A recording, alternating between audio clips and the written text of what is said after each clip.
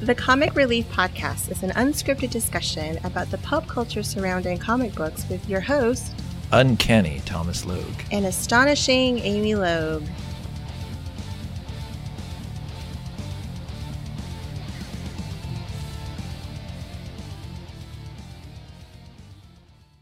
All right, so Amy and I just got done seeing X-Men Dark Phoenix. So if you've not seen it, stop. Spoilers ahead.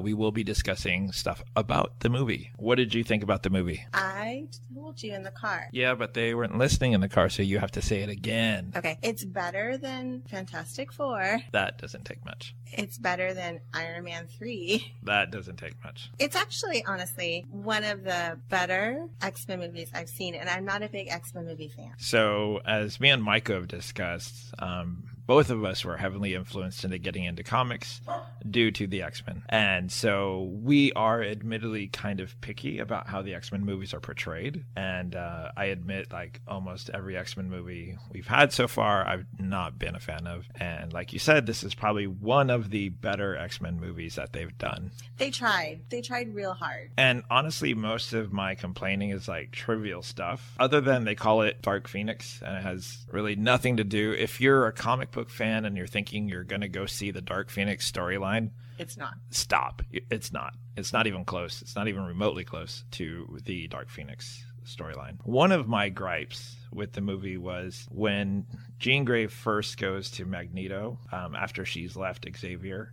Why don't you start from the beginning of the movie? Because that's like right smack in the middle. Yeah, but I'm talking about a gripe I had. Okay. Because I'm talking about like the gripes we've had in the past with the movie. Okay. And this is kind of small and trivial, but when she goes to Magneto for help, and she's like, I need you to help me, and she's got Raven's blood on her, and he's like, whose blood is that? And she's like, I'm not going to tell you. Whose blood is that? I'm not going to tell you. And then the soldiers show up, which seems to be the most common enemy of the X-Men. Like, every time, it's always freaking soldiers. But when the soldiers show up, she loses it, and she starts doing weird stuff to the helicopter, and like makes one of them crash for reasons I don't understand. And then she starts doing something with the second one, and then Magneto's trying to do it, and that whole exchange of them like trying to control the helicopter seemed very odd. And then he finally yells to the men, get in the helicopter and get out of here, and then he shoves the helicopter away real far, and then she goes, oh, I thought you were gonna help me. Like, you literally just went a little bonkers, and then you're like, oh, I thought you were gonna help me. Like, it was like a child. I don't know, it felt odd. I didn't feel that writing at all. I didn't understand it. Do you want to start from the beginning of the movie? I think it would make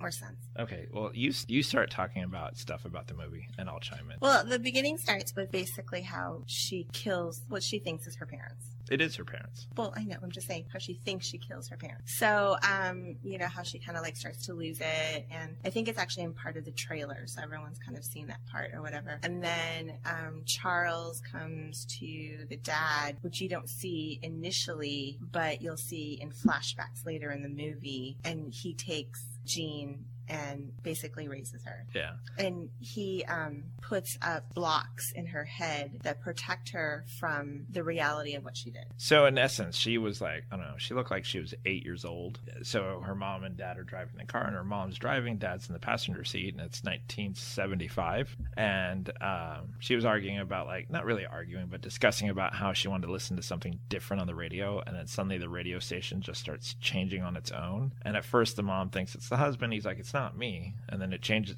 she moves it back, and then she changes it again, and she's like, Jean, is that you? And she's like, it's not me. And then they put it back to the other station, and it moves again, and then they get into like a little bit of an argument, and then she yells silence, and it looks like just at that point that the car gets into an accident. Like, it veers off, hits the truck, and mom is clearly dead because her neck looks snapped.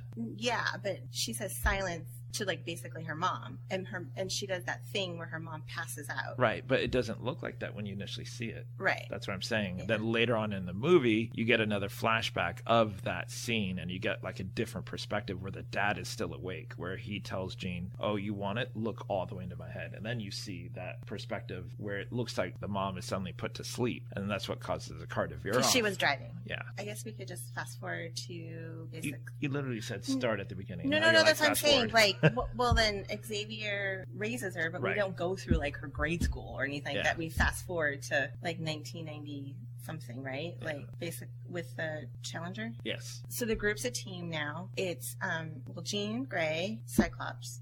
Mm-hmm. It's Beast. Yep. It's Nightcrawler. Yep. It's Storm, and then Mystique And Mystique as the leader. field leader. As the leader.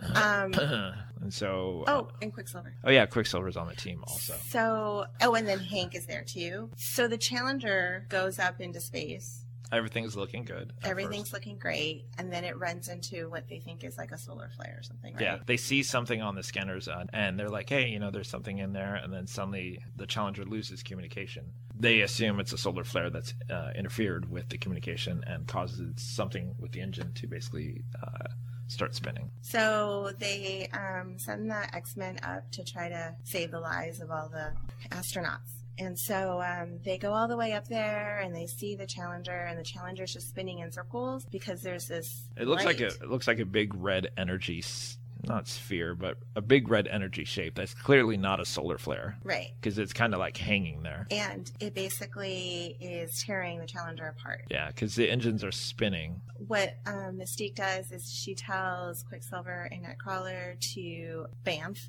over to the Challenger and grab all the astronauts and bring them back into the Blackhawk. You were so close. Blackbird. There you go. Blackbird. SR-71 Blackbird, which is customized to go into space for the X-Men. So they all bamf back, and everybody's great, and yada yada yada yada, and they have like a minute to get out of there. You're missing something. You remember when Quicksilver, when they teleport onto the Challenger, Quicksilver basically unfastens like their seatbelts and stuff like that, whatever you want to call it, and starts grabbing them and throwing them towards Nightcrawler, and then they all teleport back. And when they get back to the Blackbird, you remember the woman says, That's what I was just gonna say. Oh, okay. Because you said everything was looking good. Everything was looking good, and then the woman, I was just about to say, one of the astronauts says, "Okay, go." That their leader or their captain or whatever, their commander was in a different part of the ship, and someone needed to go get them. So they had a minute to get out of there. So they made a quick. And at the same time, Mystique, I don't think it was even a minute. It was like 30 seconds. Because you remember she says set the timer. Right. Whatever. 30 seconds, a minute. You have to get into the intensity of the moment. It wasn't a minute that they had. They could la for a minute. It was like 30 seconds. No, I'm pretty sure it was a minute. But anyway, she's wrong. Like the bulls. Like the bulls. So anyway, so she talks to Professor X. And he said that he thinks that Jean can hold the Challenger together when Nightcrawler bamps over to get the commander and bring them all back. Yeah, because the Challenger's literally the quote unquote solar flare is now moving towards the Challenger, so the heat level is like rapidly rising. So that's why they only have like 20 seconds to get in and out, because the heat level from the solar flare, I'm using air quotes, you can't see it, is what is going to rip the Challenger apart. So he does that, and... Why did you give me a dirty look? That's literally what it was. No, because you went from 30 seconds to 20 seconds now. Well, they teleported, they've burned 10 seconds now. Anyway. It was probably 20 anyway. So anyway, he bamps over, he gets him, and then right when he goes to grab Jean, everything kind of explodes out. He bamps himself back with the commander back into the ship, and Jean starts to basically absorb all the red energy that's out there. And then she starts to float out there, and she's just floating. Then Nightcrawler, who's actually wearing all this gear now that's duct taped to him, goes out there, gets Jean, brings her back, and then they all go back. But they ask her, like, how's she feeling? Yeah. And she's like, I'm feeling great. When they get back, they do.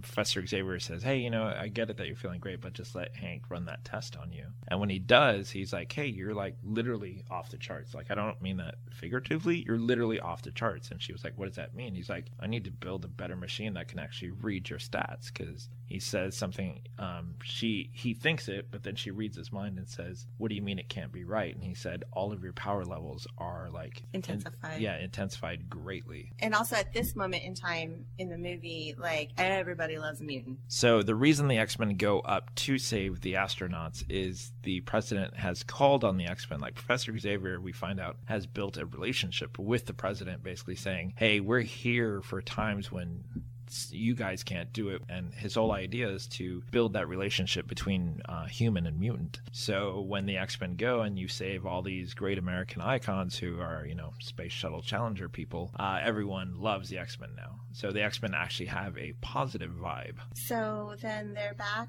and Jean's feeling great. But at this time, Mystique is starting to be weary of Professor X because she, as much as she loves him, she's starting to feel like the team is being used to press the mutant agenda more so than should be. She gets into a discussion with him and calls him out on it, basically goes on to say that you're willing to sacrifice us for the mutant agenda. And he at first argues, but then he lets it slip and he says, yes, I would. He is willing to sacrifice the team to better the relationship with mutant and human. To put a pin on that, going back, Mystique did not want to go get the commander. She just wanted to leave. Yeah, she didn't think it was worth the risk. It was worth the risk of her team, but Professor X pushed her into it. So that's why she's a little, bitter. But in dealing with that, she talks to Hank. This is where it gets really impossible to put together the X-Men timeline. Yeah, it starts to get a little wonky. Because she goes up to Hank and says, hey, I've had it with Professor X. Hank says something like, well, this is our life, this is the life, the change that we made. And she's like, well, let's make a change. Like, let's go do something with our lives. Let's not be X-Men, whatever. Let's live in the world that we created. I'm going to leave the X-Men. And basically, Hank manages to convince her to stay. So where we go next is they're at a party. Jean's got basically all the X-Men students go to that school who are also mutant. Yeah, and so that's what I was going to get to. Jeez, spoiler alert. You see that all the mutant students are at this party. And you can see a girl who has all this light with all these sparklers around her. And singing. Yeah, and singing. And as it zooms towards her, she's got the blue makeup on, she's got the white outfit, she's got the blonde hair, and I immediately nudge Amy because, much to my surprise, I did not know this was coming. They put Dazzler in the movie. And she's in it just for that 15 to 30 seconds where she's singing. To me, that was probably one of the most awesome parts because I get to nudge my wife, who I'm seeing the movie with for the first time, because she is a huge Dazzler fan. I'm not a Dazzler fan. Do you or did you not have a Dazzler figure at your work? You bought it for me. Because you're a Dazzler fan. Do you want to go into why you're a Dazzler fan? No. So I'll tell you why she's a Dazzler fan. So a long time ago, when she and I lived in a different state, different time, whatever, we were playing the Marvel role-playing game, which is, if you're familiar with it, I always call it Face Rip. It was just me and her, so I was like, okay, go ahead and design your mutant, whatever. And so she makes up her mutant, and I forgot what your power was. So, being a mutant, I was like, oh, okay, well, as the DM, I know what I'm going to do. I'm going to drop a Sentinel on her. And so, the Sentinel comes up, and she's at the movie theater, and it's like, mutant detected. And she runs, and it's like trying to catch her. And so what she does to hide from the Sentinel is she runs into the crowd and uses the crowd for cover, which is top-notch hero business. But then when she, the book comes with the naked version of how you can just trace something to make a costume. She had drawn a costume with the big boots and stuff like that. And it kind of reminded me of Dazzler's costume, not intentionally, no roller skates or anything like that. So it became an ongoing joke that she likes Dazzler. She proclaims that she doesn't, but I think she does. A new Dazzler figure is coming out, by the way. It's got the Australia costume. Guess who's getting that for Christmas when it comes out? So anyway, we get to see Dazzler in the movie, and this is where the X-Men are at, and they're having a good time, and they're partying and stuff. And Jean and Scott are hanging out, chugging what I assume to be alcohol, because it's this weird purple drink. And she chugs one down, and then she chugs another one down, and then she just keeps on chugging. Yeah, and this is where I think it's weird that they do things that I think are supposed to be funny, but I don't catch it, or I don't think it's funny. Is so Scott goes over to Storm and was like, hey, I need some ice. And so Storm just goes and makes 6 ice cubes into their cups. And I thought that was, it's weird things where I think that's supposed to be funny. Oh, she used her power to make ice cubes.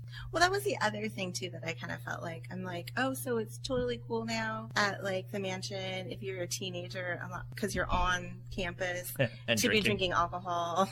Well, yeah. And they're all being watched, obviously. If you take that out of the way, of course, if you're a teenage mutant and that was your power, you probably do that. You just make ice for your friends. Yeah. Where's Iceman? I'm Storm. So anyway, So she's chugging back drinks, whatever. Scott says, hey, do you know what the kids call you? They call you Phoenix because, you know, it's like you died and you're reborn. She looks into the bonfire and starts seeing all this, like, the red energy. And she, once again, she goes, silence! And then, like, causes this, like, not explosion, but this, like, sonic wave, basically, that knocks everything down around her. She's laying in bed, and you remember, this is what sets her off, is Professor Xavier, Hank, and Mystique go into Cerebro, and he tries to read her mind, but can't because, you know, her power's off the scale now. And it's probably because solar energy, which is, I guess, supposed to be the Phoenix Force. So when he tries to read her mind, he can't. So they use Cerebro to go in there. And, like, you learn while they're there, because Mystique is like, is this how it always looks? And he's like, it varies from person to person. The brain is very fragile. I put up walls to help her deal with stuff. And this is where we learn that he had blocked off pain. Like, he blocked off the fact that she was the reason her parents died, that she believes anyway. While he was in there, she could feel him in there, and she started to wake up, and she was just kind of like, get out of my head. Yeah. But at the same time, she could hear her dad's voice. Yes. Who she thought was dead. Right. So that's what ultimately woke her up. Yeah. So she basically says, get out of my head. She knocks out Xavier. Scott comes running in. Yeah. And she said that she needs to go, and he said no.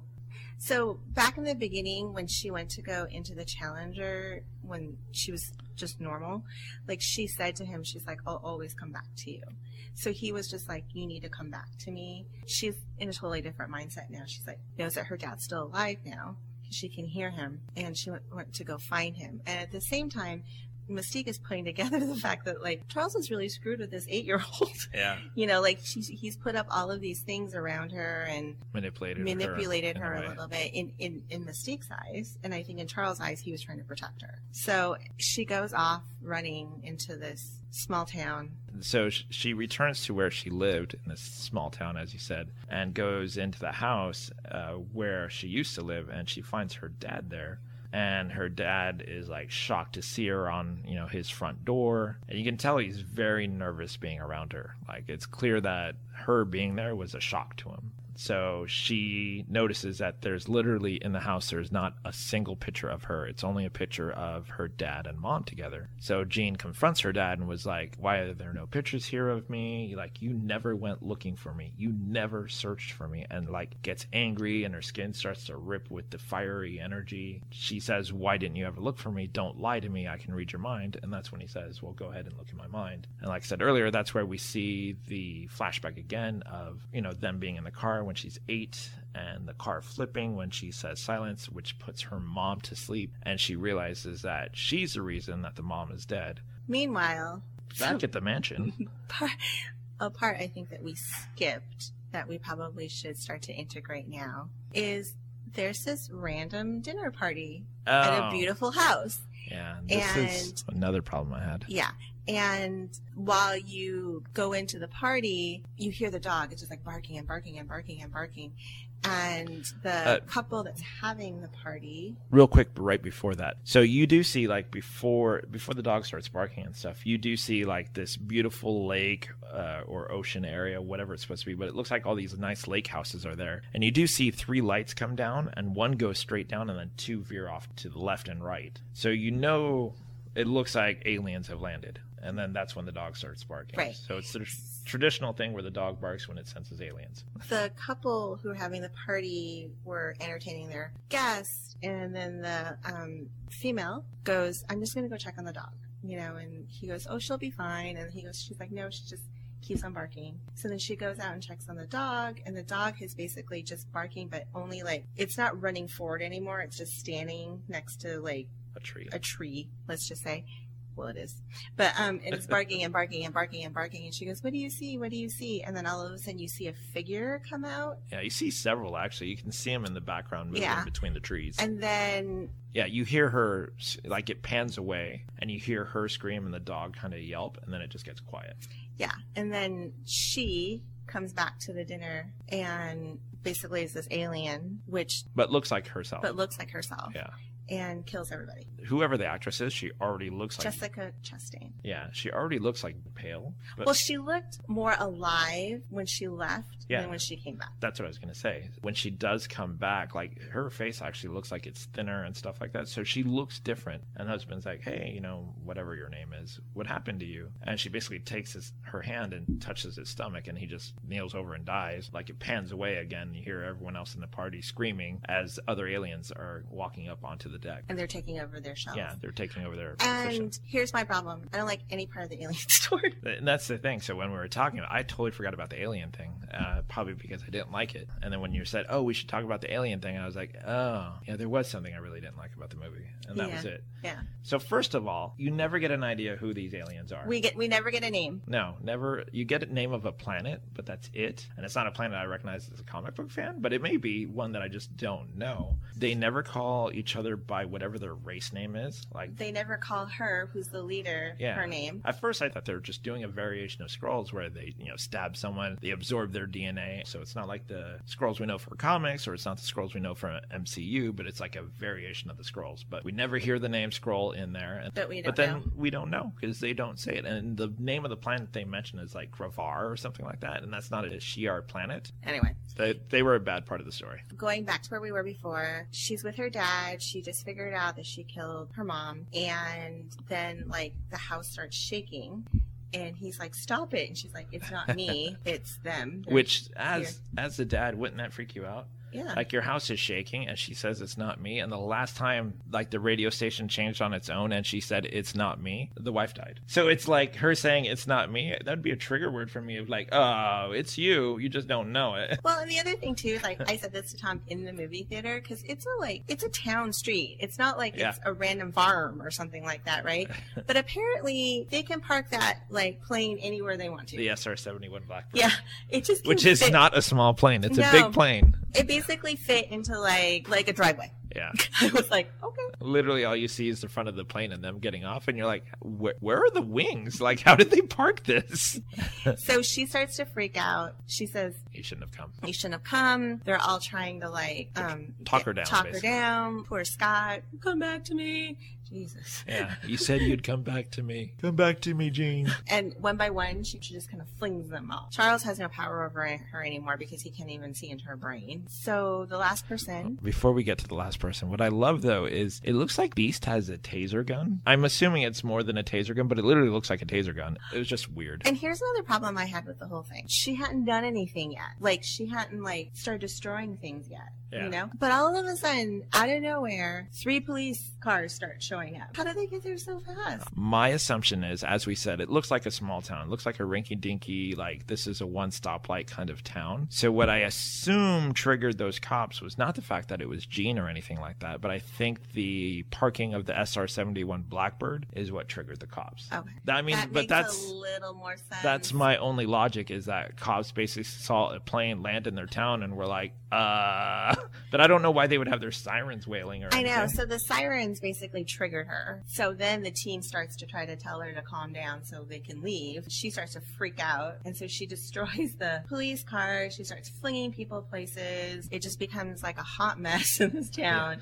Yeah. It literally goes 0 to 10 in like a heartbeat. And then the only person that starts to get close to her is Mystique. So Mystique's getting closer and closer and trying to talk her down and talk her down. She flings Mystique away from her, and she literally flings Mystique right through a 2x4 that's been cut in half. So we get to watch Mystique die, which is probably one of the better parts of the movie. I felt like it was like they were trying really hard to, like, do the play from, like, Endgame, where people are starting to die now, you know? Yeah. And I tried really hard to feel sad or any emotion. No. And there was really none there. Well, even when Beast talks to her. Oh yeah, and she's like trying to say I love you. Mm-hmm. Yeah, she's like I can't get any air in my lungs. Well, if you didn't say I can't get any air in my lungs, you might have been able to say I love you. It might have been really funny if she did, like, the whistle. The whistle. So one thing, since you mentioned Endgame, There's a scene in Avengers Endgame, and if you haven't seen it, too bad, no spoiler for you. There's a scene where all the women come together, and it's a really, really cool, like, 15-second scene where they say, hey, you know, she's got help and stuff like that. There's a scene in this movie where Mystique tells Xavier, hey, just so you know, most of the women are the ones saving the men in this thing. Maybe you should call it X-Women. And I was like, that has got to be right up there with dumb lines as Storm saying, Do you know what happens to a toad when it's struck by lightning?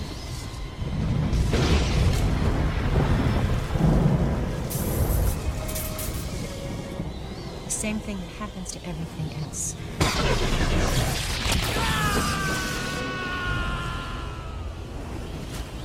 just felt like dumb. I don't know. She's supposed to be the strong, powerful, mature person, and that came across like childish. Like, that's what I would expect, like, from an 8-year-old character to be like, yeah, maybe you should call this the X-Women instead. That's been my problem with the X-Men from the start. I don't feel like they do anything to develop the characters. They all feel like anyone could have said that line. It could have been Beast who said that line. Anyway, go on. So that she destroys the cops, she freaks out, throws Mystique into a severed 2x4, and then go on. They quickly clean up and bring people back to the mansion. Like, Quicksilver gets hurt because he does that thing where they do the bullet time, and, you know, Jean Grey has, like, shattered a house, and he's basically jumping from board to board to board to get to Jean, and he's running up towards her because she's floating up in the air, and she moves so quickly, even in bullet time, that she basically moves the board that he's about to step on. Basically speeds, you know, returns bullet time to normal speed again, and he's literally running at a super speed and has no board to step on, so he goes running and basically skids across the road into the street across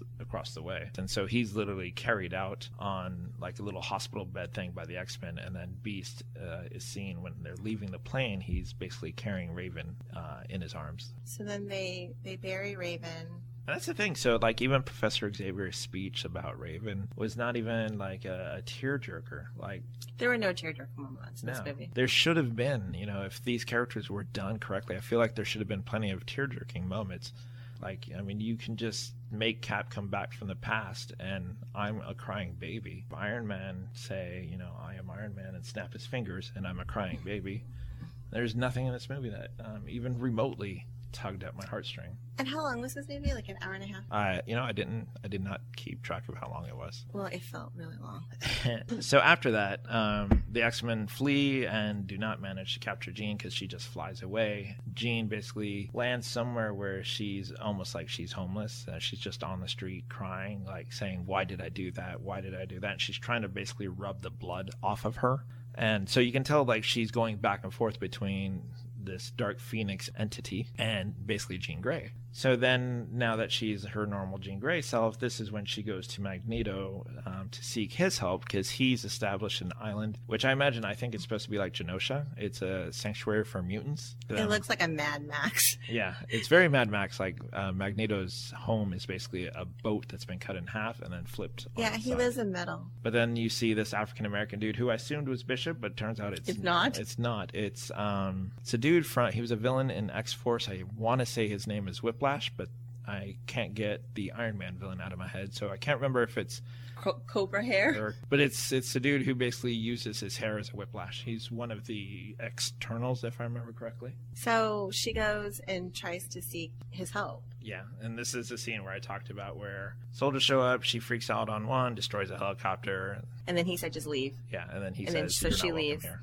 She ends up being found by the blonde alien chick. Like scary Jessica Chastain. Yeah, who basically says... I know what you are. Yeah, she finds her in the bar because you see Jean is using, I'm assuming, her telepathy to make herself look like an old man. Scary Jessica shows up and was like, hey, I know who you are. Are you the little girl who follows a man in a wheelchair? Or are you something else? And she's like, I don't know who I am. And she's like, you know who you are? You're the girl that everyone abandons. Nice. Scary Jessica is kind of a Alien Jessica basically explains to her the power that she took in is this power that her race has been chasing because it destroyed their planet. And we still don't know who they are. No, just the aliens. When Jean absorbed all this red light energy, they were actually right behind the red light in their spaceship. So they do flashback that shows that. Yeah, they watched that she was able to absorb it all, and then she basically says to her, like, oh, you're the chosen one. So then she brings her back to this, like, mansion, and she walks in and sees the other alien guys, and then they walk upstairs, and that's when, you know, Jessica explains to Jean about the whole, like, you're the light and everything like that. The leader of the aliens downstairs, which is, I don't know, lieutenant, I guess I would call him,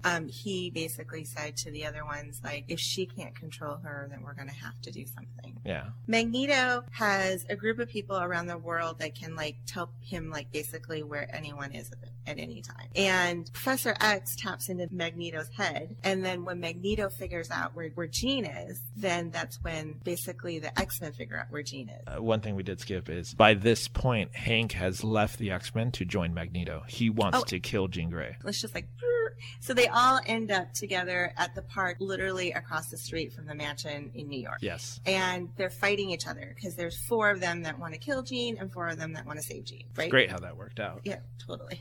So they're fighting. There's a lot of, like, fighting to be the person that goes through the door first. Trains are being pulled up. Yeah, so Magneto pulls out, what is that called? A subway train. Pulls up the subway. He pulls up a subway train from underneath. These poor people that were just tourists on a bus. But what's really funny to me, like, these little, like, nuances that I guess when you're watching a movie that you're kind of bored in, you start to look at it more. If somebody, like, is having this epic fight around you and you're on a tourist double-decker bus with no top on the second and poop's just flying everywhere. Yeah, Not literal poop. Like, there's just stuff pieces. flying everywhere. Don't stay up there. Yeah. Go downstairs. Yeah, but they're tourists. Maybe they're like, photo op, selfie. When the subway came out, there were people in the subway, and the subway people, like, made eye contact with the bus people. Yeah. The guy who I thought was Bishop, and I'm calling Whiplash because I can't remember his proper name. The scenes with him fighting were actually really cool. I actually thought they did a good job. I was like, a dude who controls hair, but they did a good job making his power look pretty cool. Yep. So... I can tell you agree so much. Well, I didn't really care for the whole thing, but okay. Not like I didn't care for it. It's just I felt like that fight went on too long. Nightcrawler ended up bamfing in Professor X into the foyer. Is it foyer or foyer? I've always called it foyer. It's spelled like foyer, but I think it's foyer. I've said it wrong all my life, and no one's corrected me.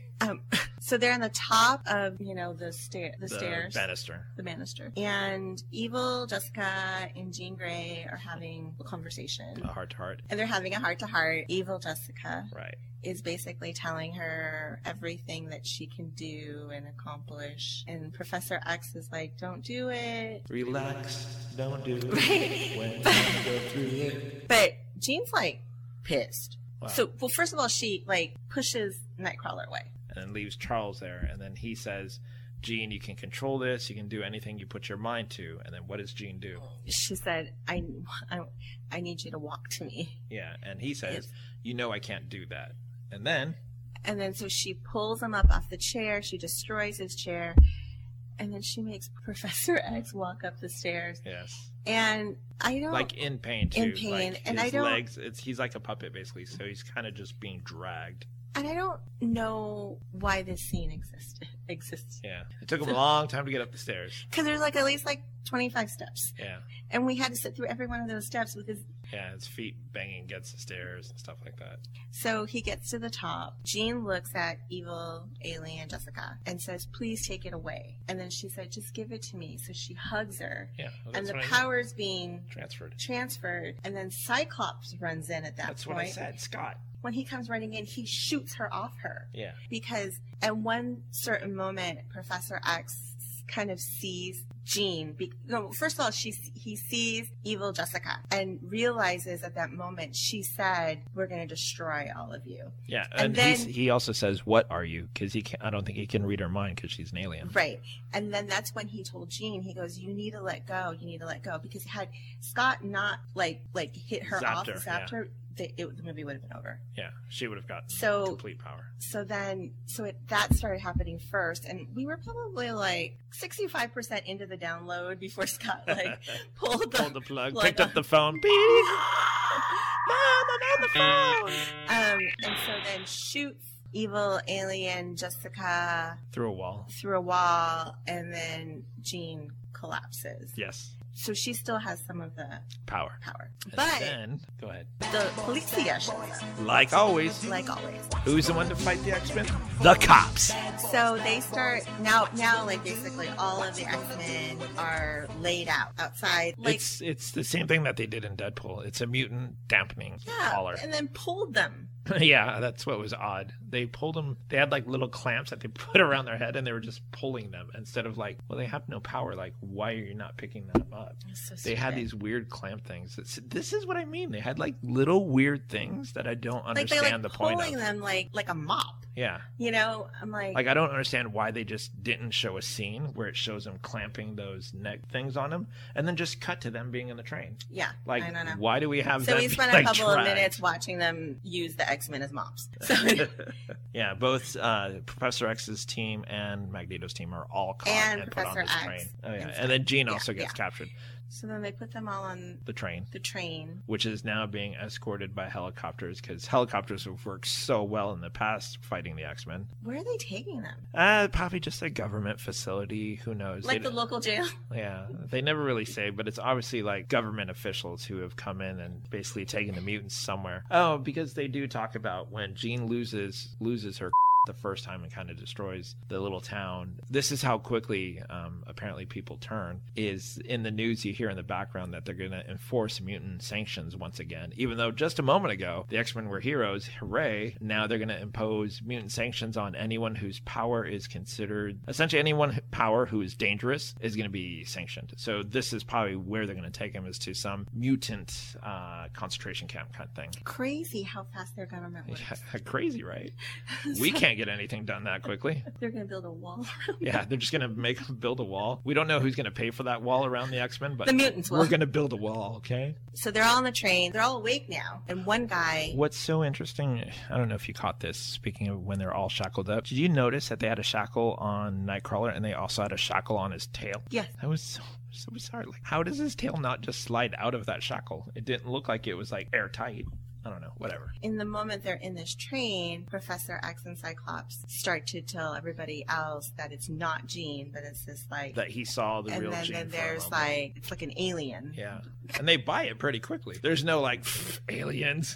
Because they've not run into aliens yet in the X-Men universe. What you'll notice when the policemen walk in is one of the guys looks at Nightcrawler and he says, "You're my son's favorite." Yeah. Like that. My And- son believed in you. Yeah, and so that'll come back to play later. It's probably like the saddest moment was that scene when it comes back. Lo and behold, aliens show up. The aliens catch up to the train without the helicopters spotting them or anything like that. They were inside the tunnel, I did not notice and then you started to hear the boom, boom, boom, boom, boom, boom. They get around really quick. They're very fast.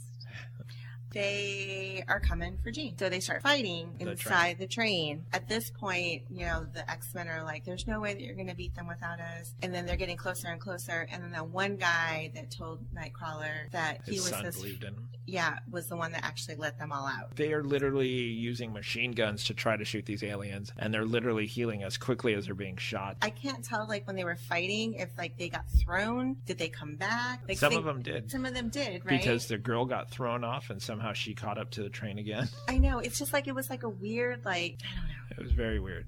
Professor X, who has no chair now, told Scott, "You need to bring me back to Jean." So they're like limping back there, Yes. slowly to get to Jean, because obviously Jean's on the First train. first train. So then the aliens are attacking, everything's going crazy, and one of the female aliens that we see from almost the start of the party stuff, she goes to punch the guard who let the X-Men and Magneto's team out, and the one who said, "Hey, my son believed in you." He goes to punch him, and Nightcrawler tries to grab him and teleport away in time, but he doesn't. She does manage to land the punch, and it does look like he perishes. So that's probably the saddest part of the movie. And at that point, when he dies, Nightcrawler loses his and goes completely crazy. He starts teleporting all over the train. He is literally grabbing the aliens by their neck with his tail and snapping their neck. He's like stabbing them 100 times as he's teleporting around them. So he's doing all this cool stuff. So that was actually probably my favorite scene of the whole movie, is when Nightcrawler goes crazy for like a good 30 seconds. It was awesome to see. Like, I will give them this. The way they do Nightcrawler's power in this movie is perfect. They nailed Nightcrawler and his powers perfectly. So yeah, he goes crazy, kills a bunch of aliens, throws the woman who punched the officer off. Later on, we see her back on the train somehow, so there's that. Magneto tries to defend Jean, so he gets in front of that cart and basically seals it off with metal and tries to stop the alien. He basically lifts up every single gun that's in this chamber, fires it at evil alien Jessica, and fills her with bullets, but she just keeps walking and walking, like doesn't even slow down, shows no sign that she's even an ounce of pain. And so she flings Magneto aside, and she gets into the cart, and she flings Scott aside, and then it's just Professor X, Jean, and her. Yes. And then Professor X, he says, I can't get into your mind, but you can get into mine. And then she reads into his mind about all the good things that have happened and how things really happened. Yeah. You know?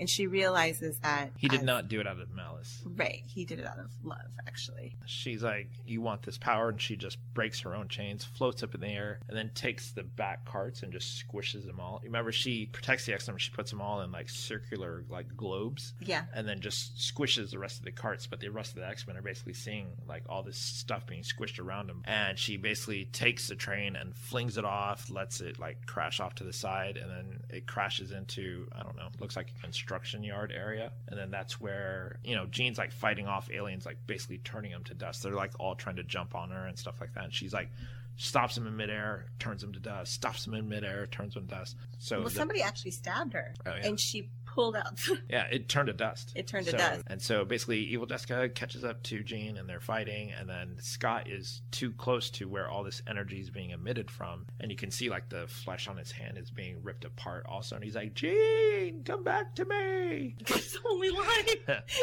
It's the only line he had to memorize for the whole movie is, where's Jean? And Jean, come back to me. Jean was ready to be like, you know what, whatever, if you want this power, it's yours. But then she sees that it's killing all of her family. Yeah, and the girl says, the evil Jessica says, if you kill me, you'll never be able to control this. You can just give me the power and it'll be all mine. And Jean knows that's not going to work also. So Jean and evil Jessica fly up straight into space, and Jean cuts loose. Mm-hmm. You basically get the impression that Jean takes it all in and basically burns evil Jessica to dust, because you see evil Jessica starts falling apart as all this energy is being transferred back to Jean. And then there's a big explosion and it goes, and then you see what is clearly a montage to the Phoenix, a actual fiery Phoenix in space. And then Scott's like, was but that Jean, a cover one of the... come back to me. We go to, you know, Scott, and he's putting up a new sign. Yeah, you see Scott carrying a sign. It looks like he's walking towards the front. And immediately I knew they were making a reference to a fairly modern comic where they say it is the School of the Gifted, Jean Grey's School of the Gifted, instead of the Xavier whatever School of Gifted. So they rebrand the school as Jean Grey School. Beast has taken over Professor Xavier's place as head of the school. Yep, headmaster. And then all the rest of the team basically are like, you know, teachers. Yeah. This kid like runs by really fast, and Quicksilver's like, hey, no running. So that kid who runs by really fast, it just has that color from Mohawk. He is clearly a nod to a fairly new character that I can't stand called Quagmire, whatever his name is. It's QQ in the comics. Can't stand him. So anyway, School of the Gifted for Jean Grey and stuff like and so that. Everything kind of goes back to normal. Yeah. And then the last scene you see is Professor X. He's in France, and he's sitting outside. Oui, oui. He's sitting outside in a cafe drinking coffee, and then obviously Magneto shows up with a chessboard. And he goes, one more game. And he's like, no. And then Magneto holds out both hands and he says, for old time's sake. And makes him pick one, and he picks the white one. Yeah, and then Magneto picks the black one. And then did you notice what is seen in the background as they're playing chess? Yeah, no, that too. But as they're playing chess, you do see the phoenix streak across the sky. Oh, the fiery bird. I didn't see that. And then if you're wondering if there's any stingers at their end, no, there is not. I sat and waited, and there's only blackness. So in the beginning, when we were talking about this, you said that it was probably one of the best X-Men movies. But now that we've spoken about it, has your feeling changed? Now that we've brought up stuff that I think we both forgot. No, because I dislike the other movies more. So it's still one of the best X-Men movies. Real quick. So obviously I've mentioned that I'm a big fan of the X-Men comics. I began collecting X-Men at Uncanny X-Men 121. So I actually got to read the Dark Phoenix saga as it happened, as the issues were released. My wife was so fortunate. Did I make you read those? Yes. She read them, but you don't probably have them memorized like I do. No. It became very clear very quickly that it was not going to be the Dark Phoenix from the comics, which is fine. Comics frequently do that. They take a storyline that's sort of supposed to be like the Age of Ultron and completely change it around. This one I felt like it could have worked, but there was a bunch of just odd stuff that wasn't explained. Yeah, that didn't sit well with me, like the aliens and stuff like that. And how it seems like it's called the Dark Phoenix, but then it's also about Phoenix giving up the power and stuff like that. So it's really weird. I still managed to, for what it was, I did manage to enjoy it. Like you said, it is probably the best X-Men movie released so far. If you were to tell someone who is not familiar with the Dark Phoenix storyline at all from the comic books, and you were to say, I rate this movie on a scale of 1 to 10, where would you put it? You know what's really funny is that I actually think if you were not familiar with any of the comics and you didn't watch any of the MCU movies, you would probably like this movie. I agree. I have a mutual friend, who doesn't watch any movies, but she'll watch 1 or 2. Yeah. And then I don't think she's going to know the difference between that one, and no, this she one. will think probably the X-Men movie somehow ties into the other MCU. Yeah. It all says well, not Marvel even at that, the beginning. but it's just entertaining for her. Yeah. So it's like, she doesn't care that like the plane can land anywhere or this like there's no explanation about the aliens, because I think somebody who doesn't watch these type of movies isn't really interested in details like we are. Yeah, they just want to be entertained. Right. Cool. Is there anything else you want to talk about? No, I think that's it. All right. So hopefully you enjoyed this episode of the podcast. If you did, please post it around, share it, tell your friends, tell your dog, tell your family, tell the friends of the family to come by, check it out, listen to it, because we do not pay for any form of advertising on our site. It is all like commercial free. So we basically thrive off of word of mouth. All right. And that'll do it for this week's episode of the Comic Relief Podcast with your host, Uncanny Thomas Logue, and Astonishing Amy Logue. Thank you. We're not doing an Amy's Corner. No, because there's no shows. Yes, there is. What show? Mediterranean. Below Deck. No. Mediterranean. No, that show. No. It just started. Okay, what do you want to talk about? Because I don't know anything about this one. Well, it's only the first show. I still didn't watch it, though. I didn't catch all of it. Oh, okay. Do you want to talk about it? You can if you want to talk about it. No, it's just, so but the crew is like Captain Sandy. You know Captain Sandy. Captain Sandy, yes. And then Hannah. Yes. And then her two stews, her two stews below her second and her third, who looks very similar to me. I can't tell them apart yet. One has an accent, one doesn't. One's from New Zealand and is kind of raunchy, and the other one's not and very sweet. And then the third stew is actually used to be a chef on a boat, a smaller boat. And then we have the guy from the other show. I can't remember his name right now. Not Colin. Well, Colin's there. Colin, and then there's a guy who basically is from the UK, who has curly, long hair, who looks to be he's pretty lazy. Anywho, I'll know more about it later, but currently after the first show, I think we actually watched the second show, where the chef... There's a few episodes in, because... We're on the third episode. Yeah, because the chef makes a crack about, like, the gay lifestyle, and Sandy has a girlfriend. Right. Sandy being a female, the captain of the ship. So the first episode, it was like a group of people. They seemed really nice. Very, very nice. And Sandy was all excited about the chef because she was like cordon bleu, like trained. She's from Russia. And so they asked for Mexican food, and she made the worst nachos. Yeah, and then in the most recent one, She tried to make a cake. well, I wasn't thinking about the cake, but didn't she also make shrimp? I didn't catch it, No, but I that's remember. next week. That's Oh, next okay. week. So basically, the first charter went. It was 2 episodes for the first charter, and it went okay, and the people were really nice, and they were probably how it would be like if Tom and I were on our cruise. Like, we would be like, If we had that money. if we had that money, we're like, oh, where's that? It's great, but the food's probably not like we're not going to be like over snotty about things or anything like that. We're not going to complain if it's chicken. Right. But it doesn't seem like this girl who's the chef really knows what she's doing. Yeah. So it'll be interesting this week because next week there's actually like a group that's coming on that professionally goes on these cruise ships, and they asked for certain food, and like she asked for crab, so she didn't get fresh crab. She got crab out of a can. Yeah. So we'll see how it goes.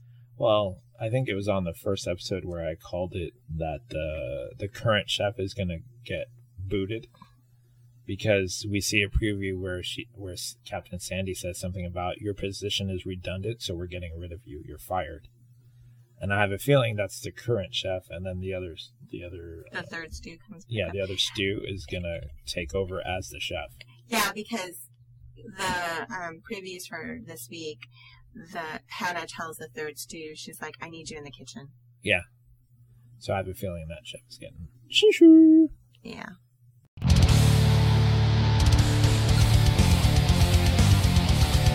I'd like to give special thanks to Adam Johnson, who did the heavy metal version of the classic X-Men animated cartoon series theme song that you hear in the beginning and the end.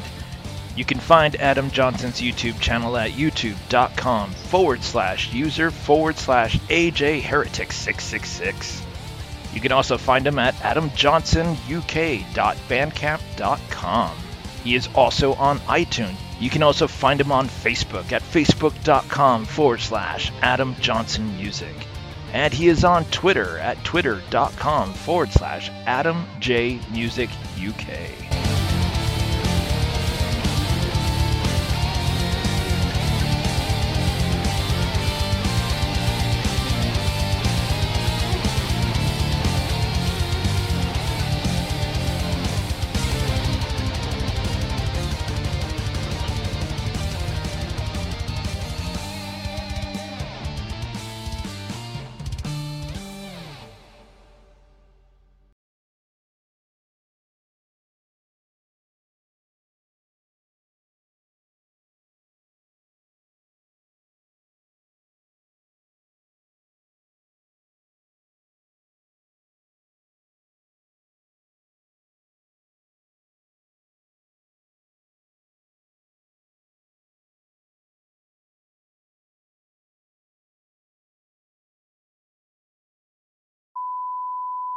The Comic